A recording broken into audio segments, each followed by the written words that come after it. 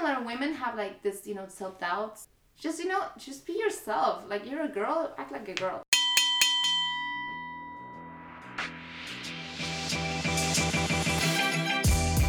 Welcome back to this new episode. I hope you had a good New Year's, happy Christmas, and that you got nice presents. This was Karin Gutzwiller-Schreier. She said, when people love what they do, it's not work, it's just what they do. She started Animazul out as a side project while working full-time in IT sales for HP, the computer company. The platform brings Latin American brands with a story and an impact to European consumers, and the products can be found on the startup's webshop or in one of the many pop-up stores around Switzerland. In this episode you'll learn how Karin managed to go from IT saleswoman to fashion entrepreneur, how she got her first customers and launched with a bang, why you shouldn't underestimate the power of influencers, how the government can help you out for free, while building a startup with a social impact is important, why it's important to do what you love, and what Karin would do differently looking back. I am super excited to start the year 2019 with this amazing interview. Have fun and enjoy. Karin, welcome to our podcast. Thanks for taking the time. Yes, thank you. Let us jump right in. It's a super exciting startup. We've checked it out. Can you tell a little bit about yourself and the startup? What do you do and what's the story behind it? Okay. So we are Animazul. So it's me and my brother, who's actually more like a freelancer and a co-founder. But so we started Animazul is a platform for Latin American brands with a story and an impact. We're looking for those brands in Latin America that have something very special. They're maintaining a technique, like craftsmanship, or there are women, the impact is ranging really from women empowerment to poverty alleviation to inclusive brands. So it's really a wide range, and we want to find those brands that have a story to tell. And right now we're working with brands from Mexico, Guatemala, mostly because I'm from Guatemala. Peru, Colombia, El Salvador. So we're really looking around. I just came back from a trip from Mexico where we're very excited for spring and summer next year. Just finding, those unique stories and brands. So it's more than fashion. It's really kind of a story and bringing Latin American craftsmanship and design and love for detail and colors and textures to the European market, and we started here in Zurich, and right now Switzerland is our main market, so we are traveling right now all across Switzerland. I just came back from Geneva, where we're doing pop-ups because we're online, right? So this is our main thing. We're a platform, an online e-commerce platform where we portray the brands and we tell the stories through Instagram or newsletter. Or through pop-ups, but we created the pop-ups because we realized that people want to touch the things, they want to see them, they want to try them on. It's a bit different, so this is basically what we're doing, and we started this year in March. Actually, started cool. During a trip back to Guatemala. I was visiting my parents, and we've been playing with this idea with my brother for a long time to do something from Latin America, and I did some research on sustainable fashion when I was at university, and so I did one on consumer behavior towards organic cotton, and then the second one on financing of ethical fashion brands, on how they can attract business angels and VCs, and but I'm not a designer. I studied business and marketing, so it was really, really hard to find a job back then. It was 8 years ago to find a job in the fashion industry, in the sustainable fashion industry, because I didn't have a fashion background. I didn't have any experience in fashion, so I had marketing jobs or finance jobs and stuff like that. So it was a bit difficult, and I really tried, but all the companies are like us at the moment, so 1 to 2 people, they couldn't find themselves, of course, and I just finished university, so I went into IT, but the whole sustainable fashion, and it has really developed over the years, and I realized there's so many brands popping up in Latin America, and they're very, very innovative, and they have very interesting business models.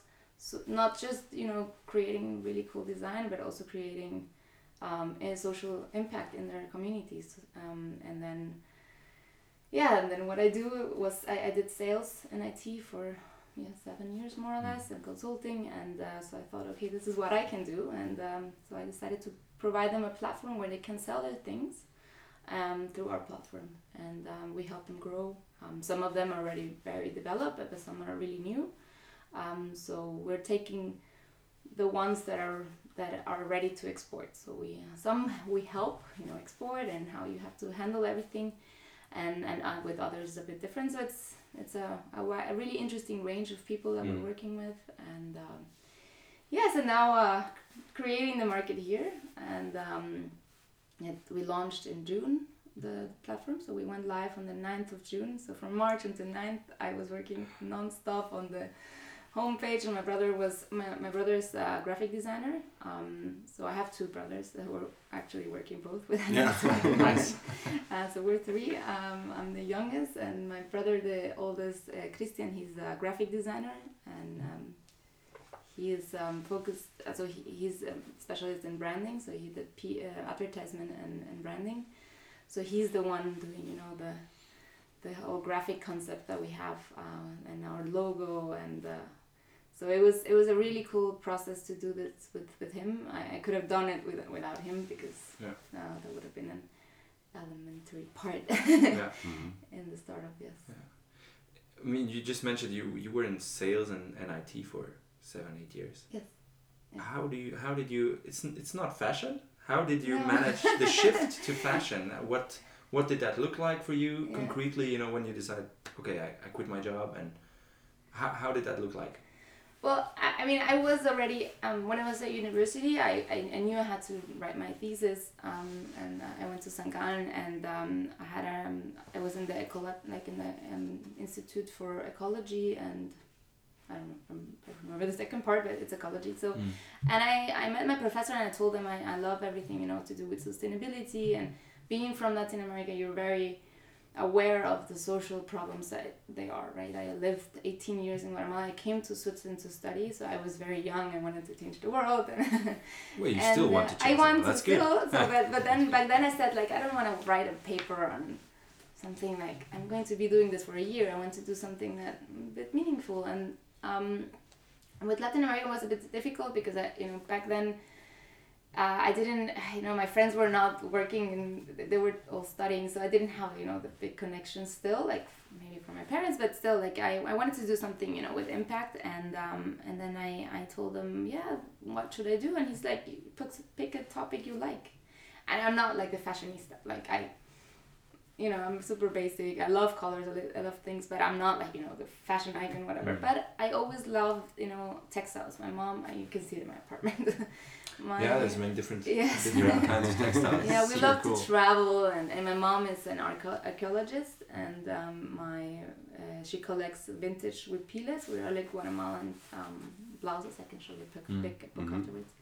And so I grew up with textiles, and other colors, and traveling around Guatemala and Mexico, and so I was always in kind of the fashion, not the fashion, but the craftsmanship part of it. So when I was looking for a topic at university to do that, I realized it's something with textiles, and then organic cotton was booming. Natura Plan was doing, organic cotton, and people were becoming a little bit more aware, not the food, but also clothes matter. And then, so I picked up organic cotton, and I started doing that for my thesis. And then, of course, I met a lot of designers through that, like Veja back then, that are now sold out because Meghan Markle used their sneakers. We're a small startup from France, and so it was all these small firms, and I met them through my research, and a PhD student that was helping me with that. And then we realized, okay, the biggest challenge that they have is not, being Natura Plan. Okay, they're going to be fine, they're going to do their towels and basic stuff, and they're going to be fine because they're cope.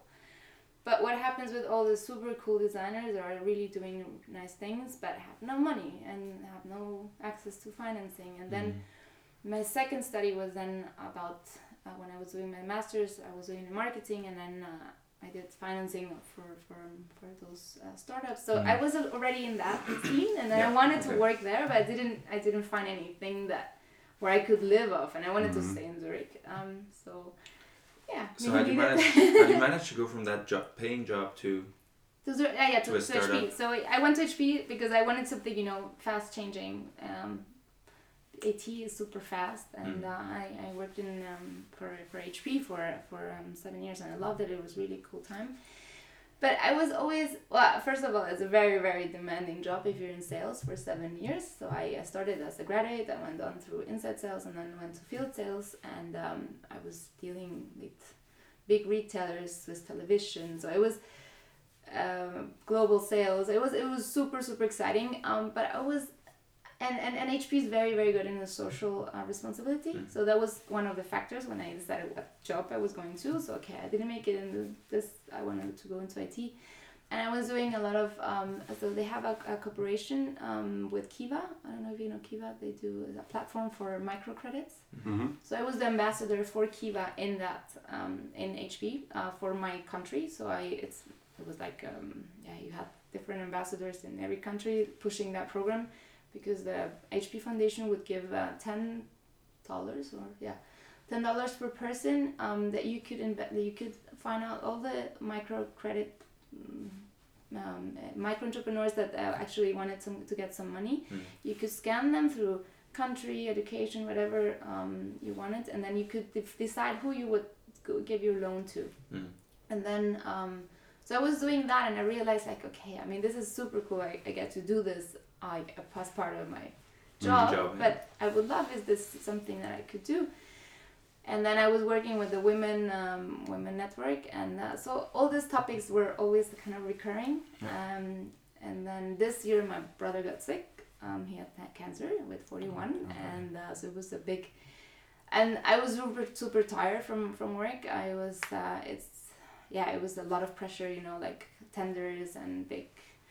And I went home and I was like seriously super tired. Like it was before my brother got sick. So I don't know, it's just like I was there and I just realized like, okay, and I went to the market one day with my mom and I just realized like, this is what I love, like I love IT and I love my job, but I love this, the textiles, telling the story, where is this coming from? And then I just started like brainstorming with my husband and my brother, like what could we do? And then we started like thinking, and then the funniest thing happened. Like my niece, she was born 2.5 years ago, and she had Down syndrome, so it was a bit like hit for the family at the beginning, and then there's like this designer who I actually represent, and I'm really proud to be representing her, who's called Isabella Springmull, and she is from Guatemala, and she's 22 years old, and her mom has a foundation that she started when she was born for helping people that like in Guatemala that they don't have a lot of resources, that they get a lot of support so that these kids develop, and she started this brand because she started sewing things. Actually, one of this cushion is from her. It's very beautiful. Thank you. So she started using huipiles, like vintage huipiles, and like doing fashion things. So this is a cushion, but normally she does like really cool clothes. And my niece modeled for her in November. And so my family knows her now, and then there's like Isabella, who's the designer, 22, and her mom especially, who's like the driving force as well.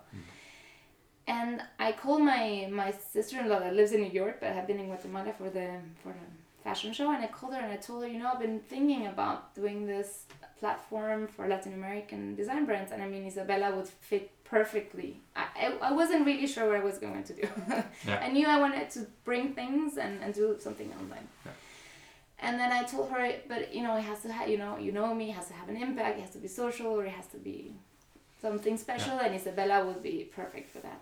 And then she's like, well, yeah, good, call her mom. And then I called her, and I was at the beach. I remember I was with my parents on the beach, and I was recovering from like a really bad cold, and I called her and told her that I was thinking about this, and she said, it's super funny. Actually, we were looking to expand because she was in London for the London Fashion Week and was like voted for the BBC 100. So a lot of people know her, but she's in Guatemala, so they export a little bit to the US, but they were looking for someone in Europe. And then just like that, 2 days later, I was in her atelier. She wasn't even there because she was getting a prize somewhere, and I was like taking a bag, but like a huge suitcase full of stuff. And that's how it started. Oh, wow. And then Cool. I came Awesome here. Story, yeah, it's really funny. I actually, it's crazy that it's only been a couple of months. It feels like ages ago. And then I came here, and then I told my husband, like, okay, so we're doing this. And my brother was like, okay. And then we started brainstorming names and concepts. And yeah, and I had a lot of help. I had a lot of help from friends. And when did you decide to quit the job? well, I did it on the side, and then I did it a little bit. It was supposed to be a hobby, not a hobby, but it's supposed. I needed some meaning, you know. I needed some meaning, so I thought, Kind okay, of a side project with. It's going to be a side project. So my brother and I, he's a freelancer, so he has a lot more time, and he was super excited, you know. So well, not more time. I thought so when I was working at HP. Yeah, he's at home, you know. He has time. He's watching TV. Now I know that that's such a lie. Like I travel more now than before. But no, I was no. So he said like, okay, well, you know, we kind of do it together. And then I told my boss. I had already told my boss, who was really really good, that I was very tired. That the pressure was really getting to me because I was working. I mean, it was a tough year. Like I had a really cool job and I had a cool team and everything. But I had like, I don't know, 10 tenders in like a year. And besides your daily job, and I had like a lot of customers, and the tenders just take so much time out of you because What's a tender? A tender is where they eine Ausschreibung, so they send their requirements out, like big companies or First Television, for example, that we won, like luckily before I left, and then they send the requirements like, we need for the next 3-4 years, we need 1,000 or 500 PCs, notebooks, whatever, and then you have to offer. It's an RFQ, and then you send your tender, like you send your offering, and then you compete against the others. So it's normally that one, the Apple, the Chinese, the other American, and HP. So I was doing that, and I was very tired. So it was a side project. It wasn't going to be my life. And then we realized that there's more work to that than we expected. And then my brother got sick. It was around that time, so I think it was April, but we didn't know. Like it was. So it was like without stress. I took some time off. I went at home, and he was recovering. He had an operation, so we were like 2 weeks at home, and then my parents weren't here. His girlfriend lives in Mexico, so it was just the two of us, and it was very very stressful. Like. And then so we were 2 weeks like recovering both because I was so stressed and he was sick. So we were like, you know, brainstorming and then we came to the name eventually, and then starting like the concept, and because he's in branding, so he's very good at, you know, taking me there because I studied marketing, but I never worked in marketing. So and and I just, I don't know, I started telling people, and I started looking, you know, I was auto-financing everything because I had my job, and then everything that went into my job, you know, like into Anima Azul. And then, and I started getting bigger and bigger, like, you know, the project. And I realized, okay, you cannot just sell jewelry here. You have to do like a responsibility mark, and you have to import, and you have to register. And you know, it was a bit like, maybe we were not, you know, maybe we were not so aware like of all the implications. But then it just started happening, and I needed more time, and then I told my boss, of course, because I had to tell them. And then he's like, okay, it's a cool project, right? So do it. And I reduced to 80% in HP, thinking that like that they would give me time. But I realized like it's a lie. Like 80%. Well, for me, it's a lie because 80% means you work only 100% instead of 150. Yeah. And then you work so much for that day, then in the end you're so tired that you don't have time for everything. I think that's a good point to really remember. Definitely. If you think you can go 80%, the company's still gonna want those results. You're just gonna work more on those 4 days. It depends, I think, on the job, but in sales, it's impossible to tell your customers like you're not there for a day because on that day so many things happen, and if you're in a tender, so it's.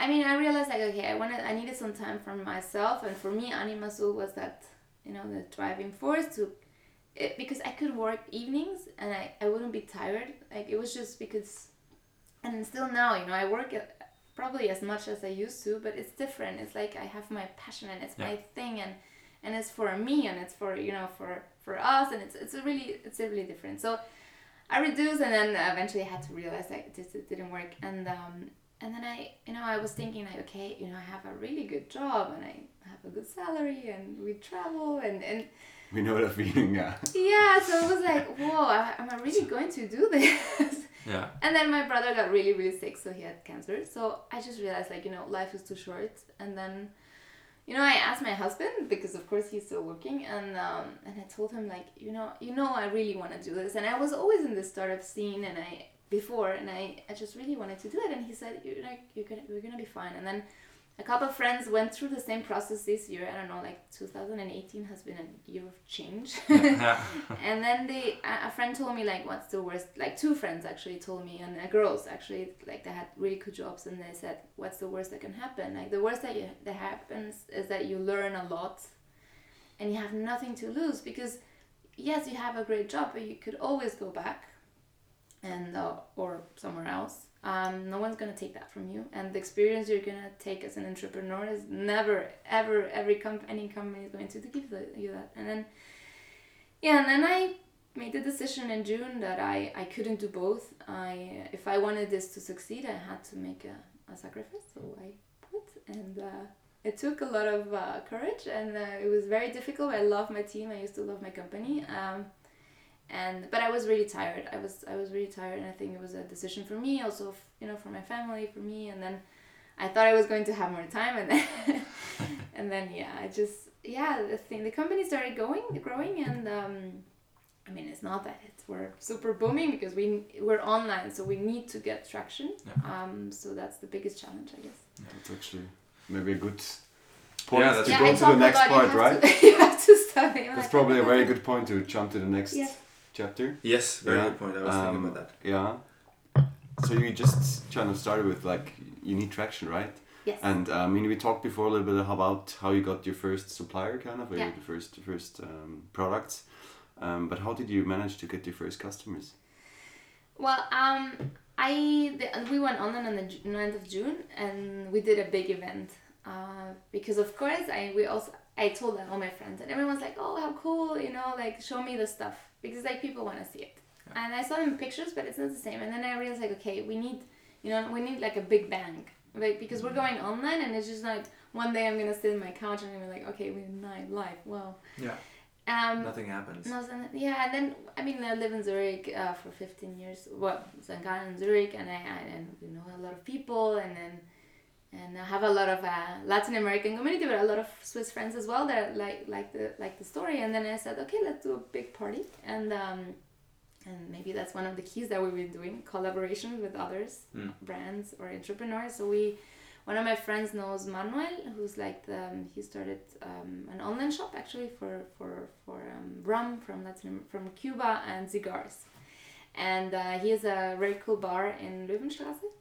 And we asked him, like, it fit perfectly, because we had, like, you have the coffee, the bar and the coffee shop, and then you have the coffee, which is mostly from Latin America, and you have the rum, which is always from Latin America. So it's a Cuban kind of style. And we asked him, like, we're going to do our launch, could we do it here? And he said yes. And so we had around 60 people for a launch. So it was mostly friends and family. Yeah. Because I didn't want, I was super nervous. I thought, like, maybe 10 people were coming. Yeah. And then, like, when there were 60, I was, like, overwhelmed, and they were super happy at the bar. And then we did it, like, I love doing events and hosting people and parties and stuff. So it was for me, that was natural. It was just, but it was just, of course, I was working on the homepage, but then I was in London with a couple of friends, and we started, like, brainstorming, and we could do, like, couple of drinks with this, and then you put the coffee next to the stuff, and then and then finding new suppliers, because I couldn't have one, right? So because it's a platform, it's not one representation. So through her, like through Isabella, I got this jewelry brand I'm wearing, Wakami, which is an amazing brand that I love, with women empowerment, and just like having 2 or 3 key brands, like the others followed, because they were, okay, if you're working with her and they trust you, like, I give you my brand. So and then we had 5 brands already, from really cool, really cool, mostly Guatemalan, but Colombian. But it was the start, and then we had them display there in a party, and people could look at them and buy them online. Yeah. we didn't take orders on that day, which was probably a bit of a mistake. Yeah. But I wasn't ready. Like I didn't even know that SumUp existed, you know, and so I had the store live, and then people could go online and order the things. They could touch them there and then order, and then I realized, okay, and yeah, at the beginning it was just friends and family, and then if people like the story, they kind of start telling people, and then that's how like we get new sales. And then now I try to go to many events as I can, be out there. Now we organize pop-ups. I go to every event that I could present Anima Sol, and I just went to Latin American Fashion Summit, which was amazing, and Playa del Carmen, it was really, really great. To meet other, you know, to get into the industry, because sorry, I'm not from the industry, so I need to get in touch with that.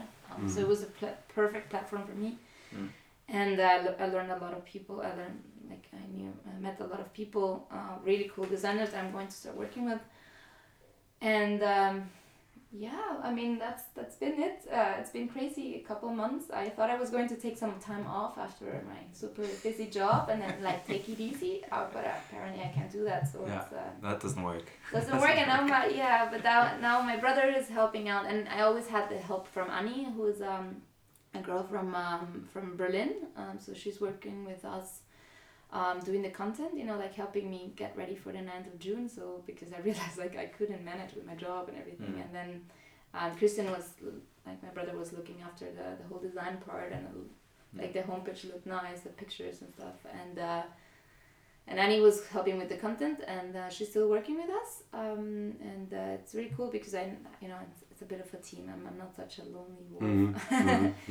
And then now my other brother just joined, which is really cool.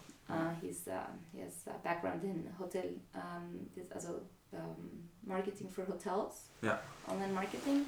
So he's hopefully taking us to the next level. Yeah, I mean, we were wondering. We interviewed another startup that sells clothes online, also on a web shop in Copenhagen, with 100% sustainable cotton. Oh, cool. And the founder told me they're doing a lot of Instagram and trying to get the brand out there. They only have one brand. You have several brands. Yes. What's your best channel to acquire customers right now, and what are you trying to do? I mean, you can't really promote one brand. It's many different brands. Yes. So how does that work for you? We choose brands that already have a little bit of track record, because it helps us with the advertisement. So they already have to have nice pictures. Like, I mean, not like it could be just like one person, but you know, like they already have to have a little bit of content.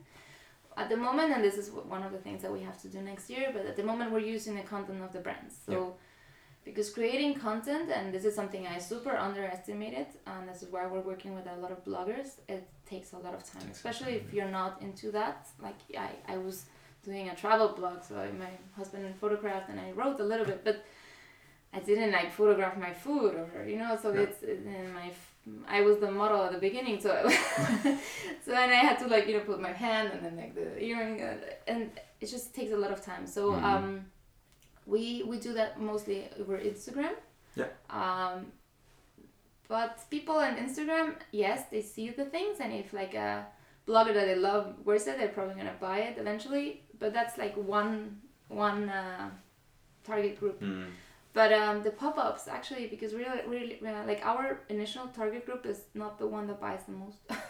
What are your different target groups? We had, firstly, we thought that we're going to be doing 25 to 40, which is like the age that we are in. So I thought, you know, straight out of uni, you start working, you have a little money, you're more aware, you know, like my generation, I think, is more aware of sustainability, and you have a little bit more money than if you were a student, so you're willing to pay for the impact. So we thought that was going to be, you know, between 25 and 40 was going to be our target group, and then we realized like actually our biggest target group is between 40 and 55, which are the ones that have a little bit more disposable income and a little bit more time to like read about the story, and so it depends. Like Instagram, of course, is for the 25 to 40, for 38, so more or less. But then on their pop-ups or like in our private events that we do, also do private sales, those are the ones buying the most because they buy it for their daughters, they buy it as a gift, they buy it for them, it's like, and they love, the story that's Latin America, maybe they know a little bit more or they travel there, so, we're not doing it only for Latin Americans, actually we're doing it for Europe, for everyone in Europe, but, so we want everyone to like it, but we want everyone to like the story. Not just, like the product, of course, is the first thing, the design, but the story behind it, and then, so we realized like different channels, so private events, it's helping a lot, or the pop-ups for that target group. Yeah. Have you managed to kind of specify it a little bit more than just the age as a characteristic of your target group, and how did that happen? It's either people are taking so it's our idea, like a customer in our mind is a girl that travels a little bit, that likes other cultures, because you have to be a little bit boho to like our stuff. You travel, you buy special things, you don't want to be like go to Zara and find the same blouse everywhere, or jewelry, so you want to have a little bit something special. You love to eat, to like, that you like food and you like to travel. I said that already. And but you're also aware about, that fashion is not just like a thing, but it's like a huge supply chain behind it. And that, that maybe you heard about Fashion Revolution, or you follow people, like you like to buy organic food. So those are like the trails that we're so those are for. That's where you're trying to tap into these communities. Yes. So we're trying to take that consciousness, the things that I learned during my research, the consciousness about food and waste, and then translating that into fashion. So and then you kind of want to target these people, right? Yes. With pop-up stores, but can you give us an example where you started a pop-up store and how you actually managed to bring it right there where these people are? Yes, well, so we are working a lot with influencers. I wasn't a big fan before, I have to be honest. I follow a couple, and one of them I really like she's a friend of mine, and she does like travel. And then we realized like they attract a lot of people, so what they wear is so we find those that like really go with our brand, so not just everyone. And then we see like, where they have the most followers, and then we try to do pop-ups there. But we always also we're trying to collaborate with other brands, sustainable brands. This is the box that you brought up. Yeah. We're trying to work with other sustainable brands that already have more traction than we do, or like are longer in the market, to cooperate with them. So right now in Geneva, for example, we're in a pop-up for 2 weeks with a brand called Pink Maharani. They do cashmere shawls in Kashmir, and she works like with every shawl. You sponsor a girl that can keep going to school after she gets her menstruation, because it's a big challenge in India. And she's been in the social business and in Geneva and in Switzerland for a longer time than we've done. She's been 4 years and very successful. And she opened a pop-up where she invites different sustainable brands every week.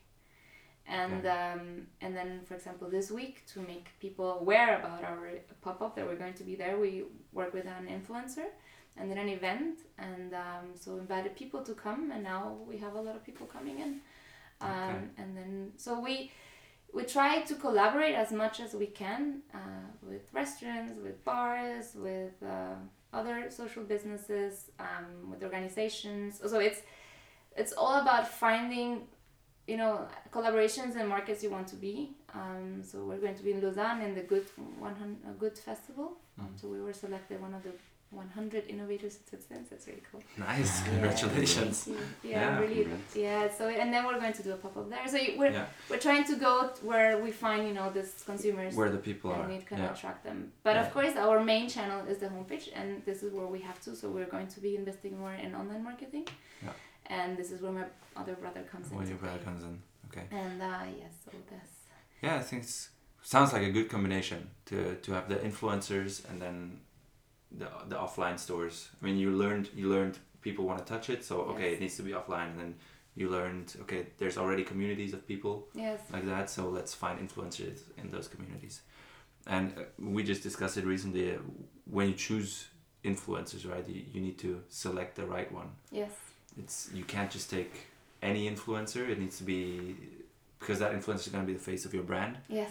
And you don't want just any person to be the face of your brand. And then also the engagement they have with their audience is important. I mean, you could have 100,000 followers, but only get 3 likes on every picture. Or you have fake followers. or you have fake followers. Or you could have 1,000 followers, but you get 500 likes on every post, and I think that's a good thing to look out for when you look at. Yeah, this was with the influencers. I think this has been really good for us, like building our community. But yeah, we were lucky that we knew like a couple of people that were doing this, and for example, one of the girls that started with us, she just came from Guatemala to Switzerland and was trying to build her community here. So it was a perfect match, because we needed to get like nice pictures. We needed to get some traction, and she already had like a really good fan base in Guatemala, but was trying to build her community here. So it was a perfect combination. And then my friend in Geneva, this Mexican, lives in Geneva and has a blog about Geneva.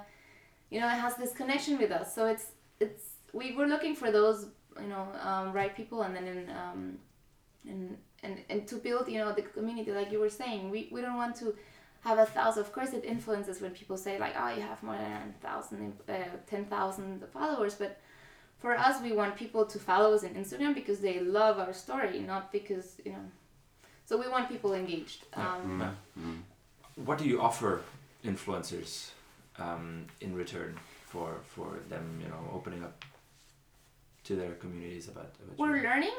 So at the beginning, a lot of people were asking for products, and I was like, what? I mean, like, because I mean, it's a social, not completely social, but of course it's a business first of all, but also it has a social part. So if I'm giving things away, then it means that I'm not going to have enough cash flow to have other brands. And then so at the beginning we were like, oh, I don't know, we don't know, but we paid for most of the content.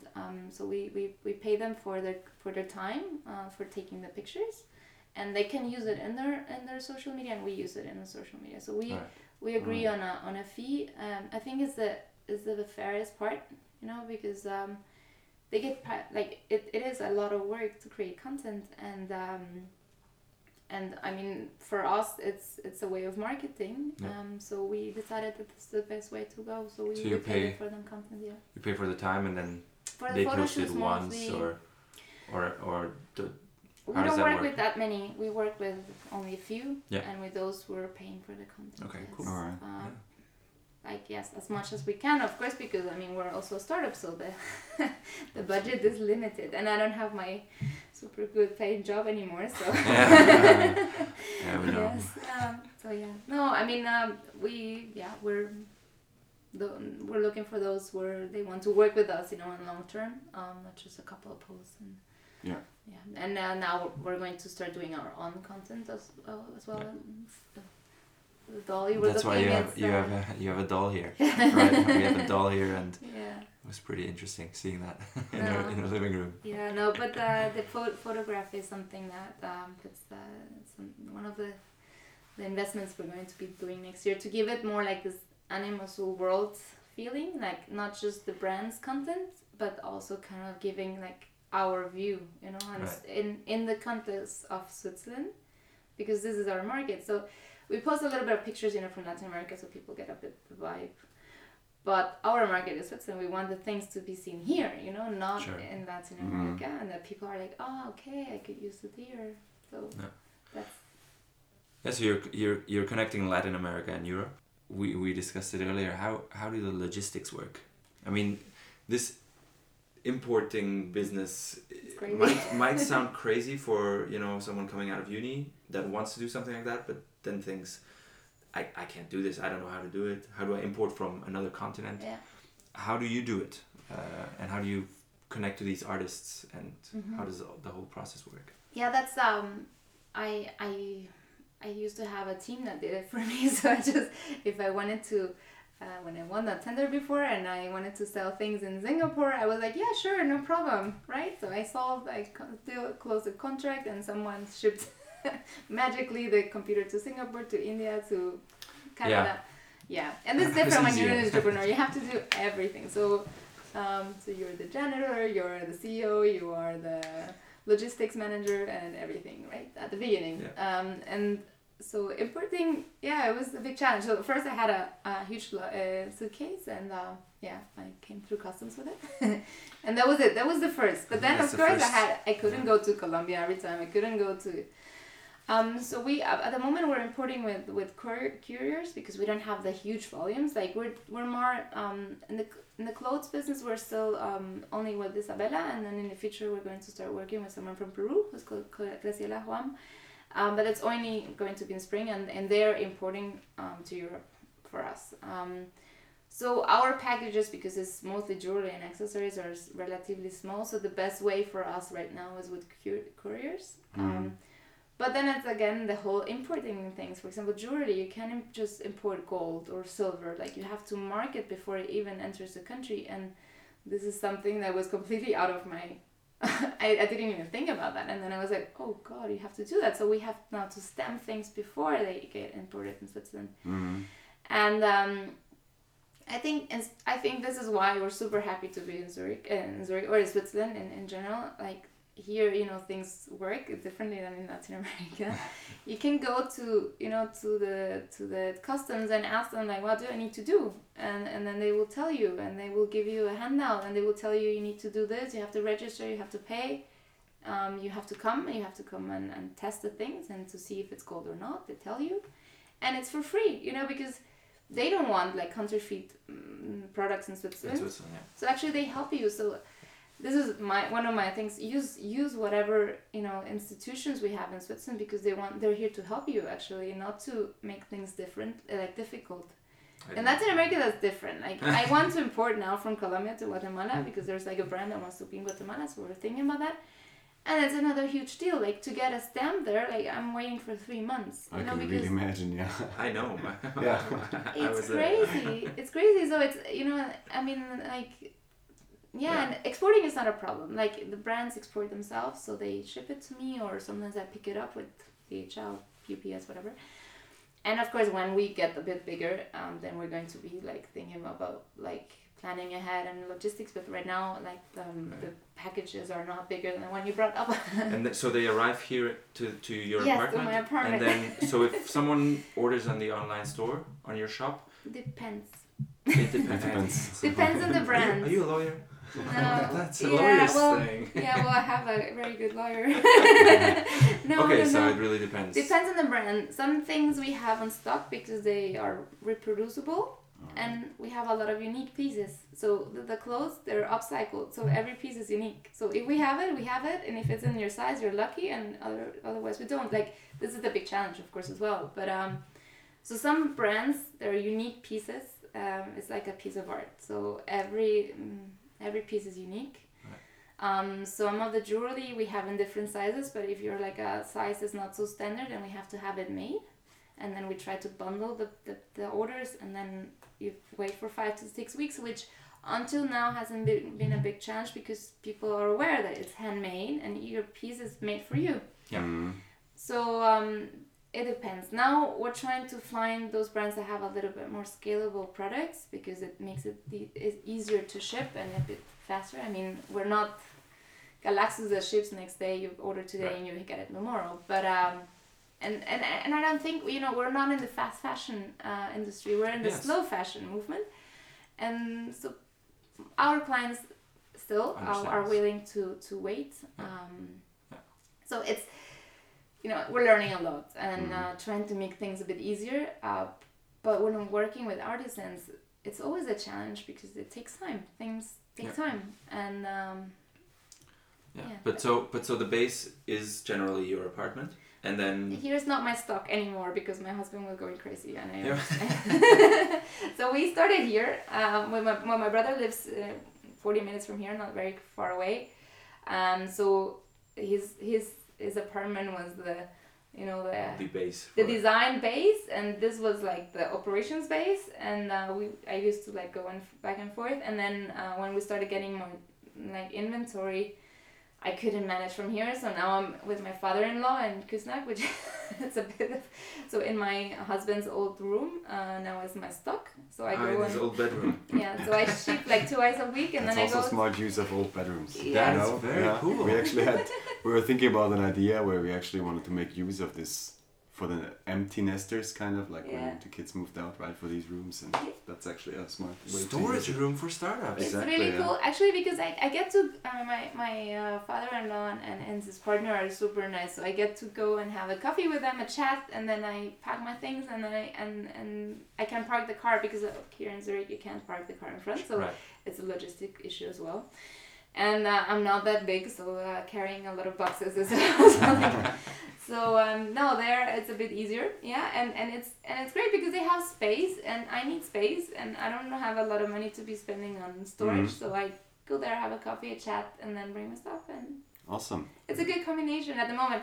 Works But well. I mean, it has its challenges now. We're going to be outsourcing our shipment probably to an organization that's working with people with handicaps, with a handicap, so that they can pack it and send it. And because we want to travel next year to create content in Latin America, visit our distributors, and if I'm not here, it needs to work with that too. Someone has to ship the packages, and it makes us more independent, and right.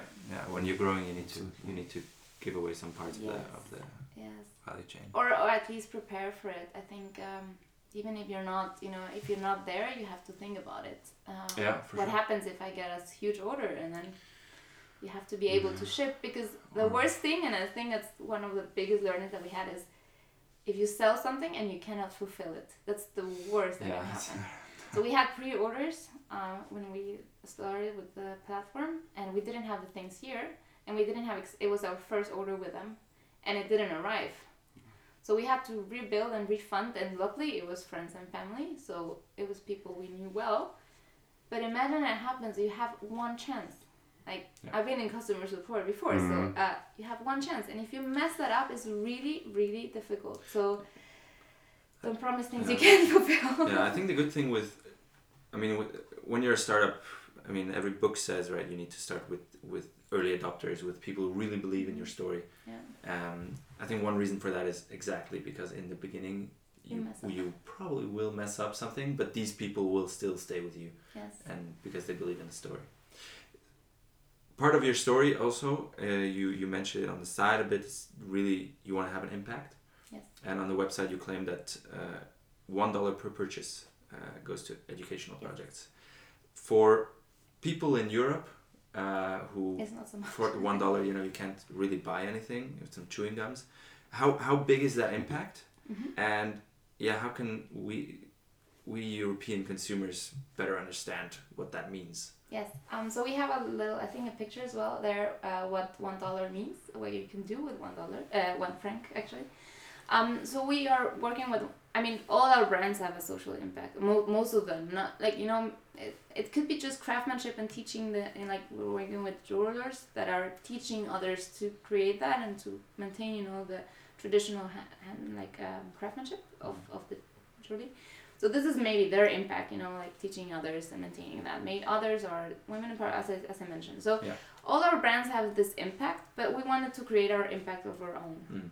So we wanted to give something back to Latin America, not just, buying, and then, of course, it's a business. So we're not an NGO, we're a business. And this has to work from the business side. But we wanted to have an impact of our own, and for me, education is one of the most important things in changing Latin America, because, Guatemala, for example, 38% illiteracy, crazy. So if we don't change that part, it's not going to get better, people are still going to be poor, and the rich are going to get richer, and nothing in between is going to happen. And then, so we wanted to have our impact of our own, and then this is why we partner with Lichutam, which is an organization that works in rural areas in Guatemala, providing scholarships to kids, and they're doing a lot of IT studies with them, because normally the problem that you have is that primary school is covered by the government, but secondary school isn't, and then the kids stop going to school because they have to pay for it, and the families need the income somehow, and then the kids work it with them in the fields, and then stop going to school, and then of course then the the circle of poverty continues because they didn't go to school and have better chances. They continue, and then have no access to IT, or the secondary school is super far away, so it takes them like an hour to get there, and it's dangerous for kids, so we wanted to invest in education, and in this project that we're working with, and this is one of the first projects we're going to work. We want to have like a project in every country, so that if you buy something from Colombia, you spend something in Colombia, but at the moment it's in Guatemala because that's our biggest our biggest supplier market. And so what they're doing is they built a school in this super rural area, and they get mostly in Germany, so they are based in Hamburg and in Guatemala. And then they create scholarships for these kids to stay at school, and then they complete the first secondary school, and then they have also kind of like a college preparation. And they teach them a lot of IT skills, which are super, it's super important in the super rural areas, and they teach them about IT. So these kids have the opportunity to go even to online universities, or go to the city, or... Yeah. So it's like it's not the basic education, but it's like a secondary school that we think is very important. So for every franc, like every purchase that you do, 1 franc goes into that. And they calculated that with 12, you can sponsor like a month, and this education with 12 francs, which is for us is nothing. Right. And for them, it's life-changing. So it's a hamburger. It's a hamburger. At McDonald's. Yeah. So 1 hamburger at McDonald's is...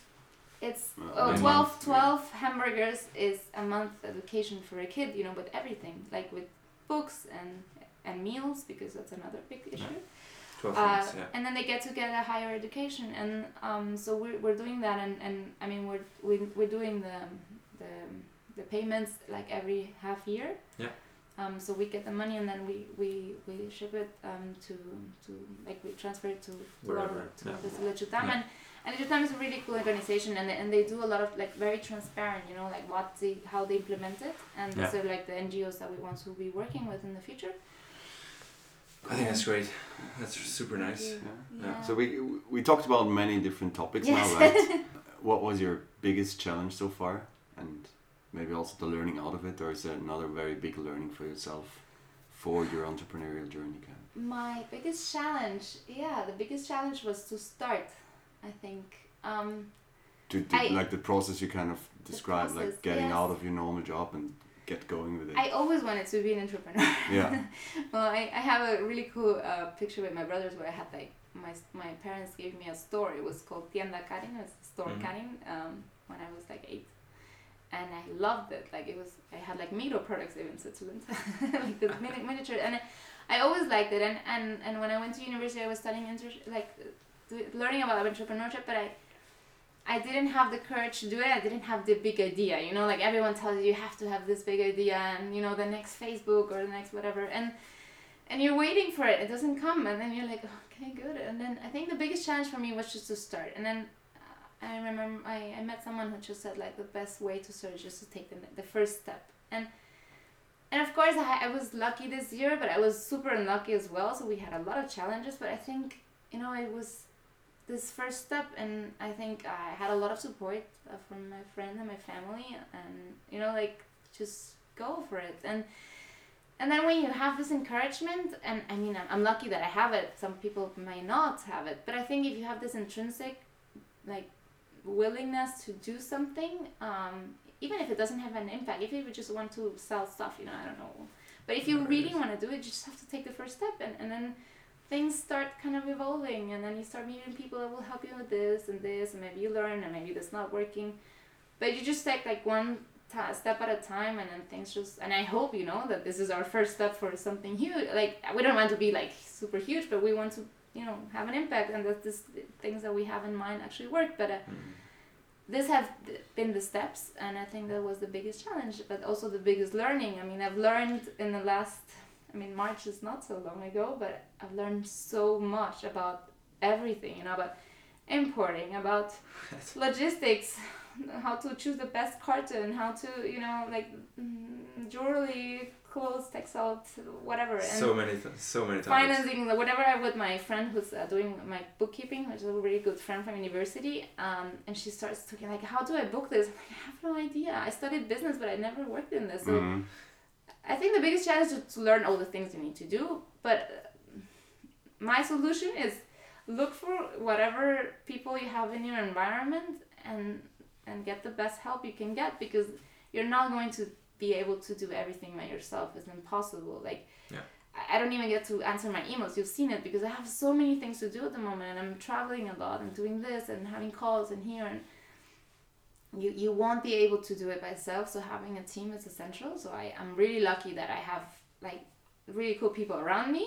and like my brothers are helping me so much, and especially my husband is helping me, and my dad is my mentor. You know, so it's big like family business. It's coming up. But it's a friends and family business, but it's also awesome. tough because it's family and business. So sometimes you can't, you know. I used to work with people that were not my family, so I was like, no, this is not working, and this is tough. It's not easy. And then maybe you have brothers, but still you have friends, and you have to work with people you trust. Definitely, people you trust and people that you know how they work.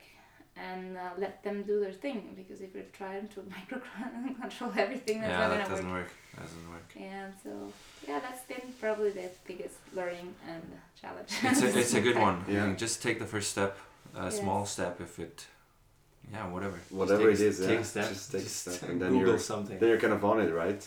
Yeah, Then it starts to. it starts to develop. I mean, now we're like Einzelunternehmen, so because it was the fastest way to start a business. Right, that's the type of legal entity that you chose. It's super easy. Yes, and Switzerland is perfect for that. You can just start. You don't even have to register until you don't do like a couple of 100,000, or you don't have to. I registered by myself to the Mehrwertsteuer because I thought I was going to get it back, and now I know it's a huge thing. And now we're going into the GmbH next year, so that's a limited liability. Because we're looking for investors, and if you want investors, you need to have some.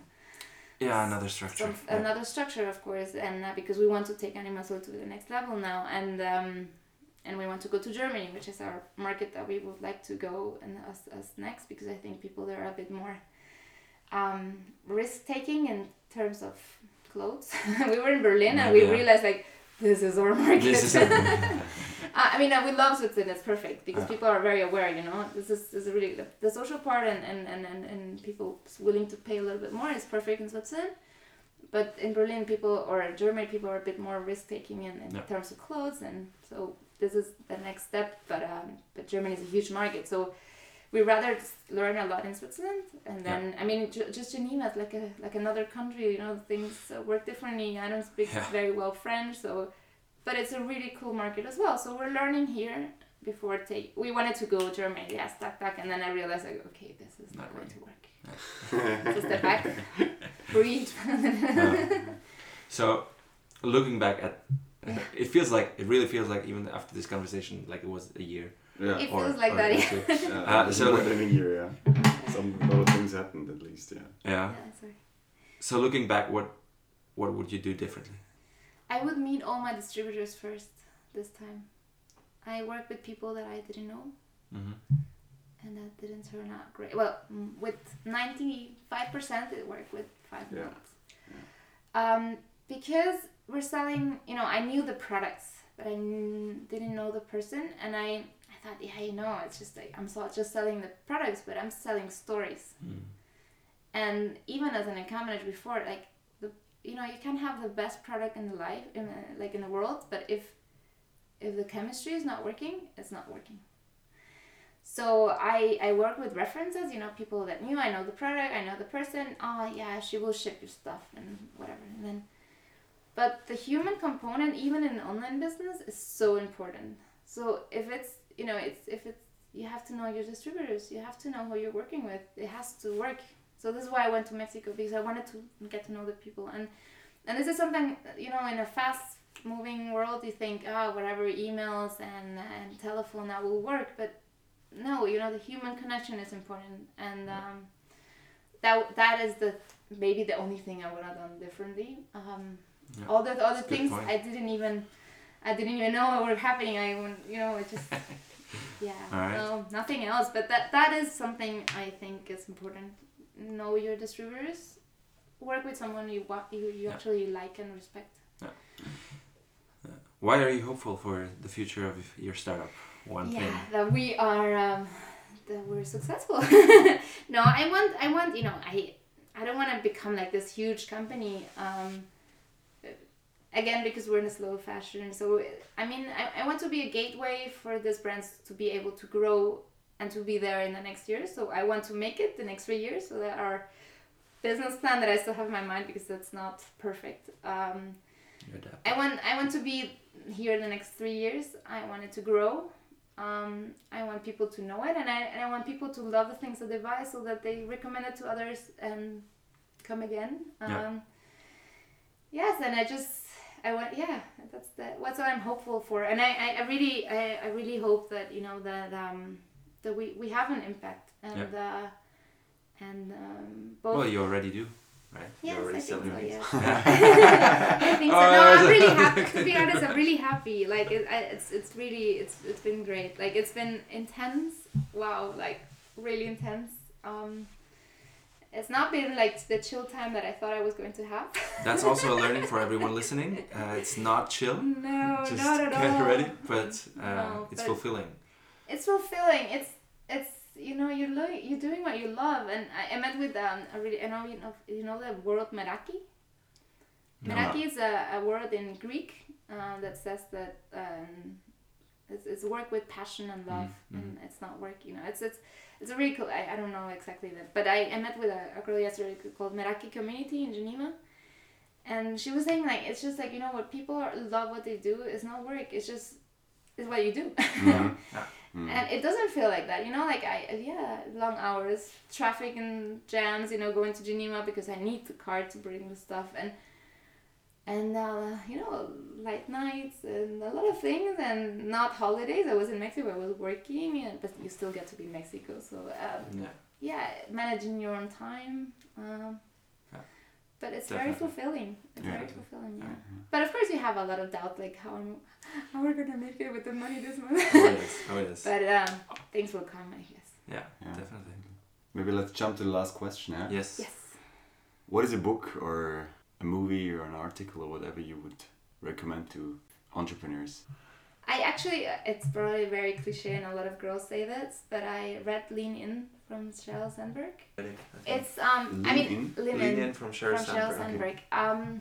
I'm super like pro women. I'm not a feminist but I really believe that women have a lot of potential that they haven't exploited. And I don't know, just this book was so open, like she's the CEO of Facebook, and maybe not the most social company. Well, it's the social network. It's a social network, yeah. Facebook aside, I think she's very famous. She's amazing and empowering women, and she has this whole Lean In movement as well. And I read the book, and I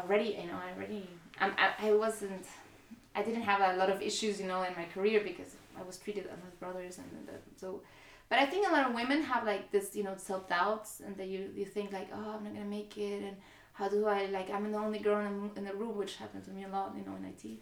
Yeah.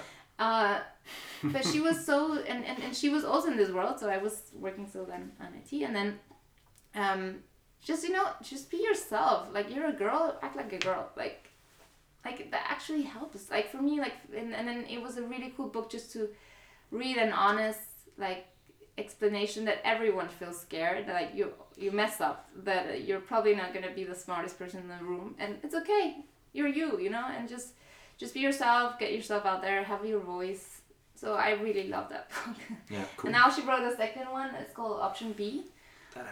It's super cool. Is it good? Yeah, well, it's super sad as well because her husband dies, and then it's about like option B in life, but it's about building resilience and how you get off of a horrible situation and like turn it into something positive, which we did like as a family this year. And so I think she's very good, and she writes very honestly, and so you kind of identify yourself. So Lean In or Option B. Yeah, awesome. We'll definitely link. Some link. She has a really cool community, and she's also on Facebook. No, I'm a huge fan.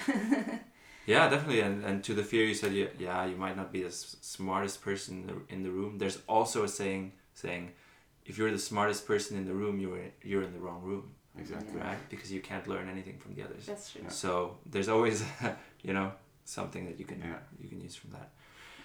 thanks so much. Thank you. That was our last question. Yeah. You passed the test. Good. Yeah, Just thank kidding. you. It was really amazing. It's always super nice to hear the stories of entrepreneurs, and they're always very different from each other. Yes, I guess. And No, that was thank very you. entertaining, very educational for me at least. So thanks a lot, and Thank yeah, you. a lot of success for Animação. Thanks. All the best, huh? Thank you.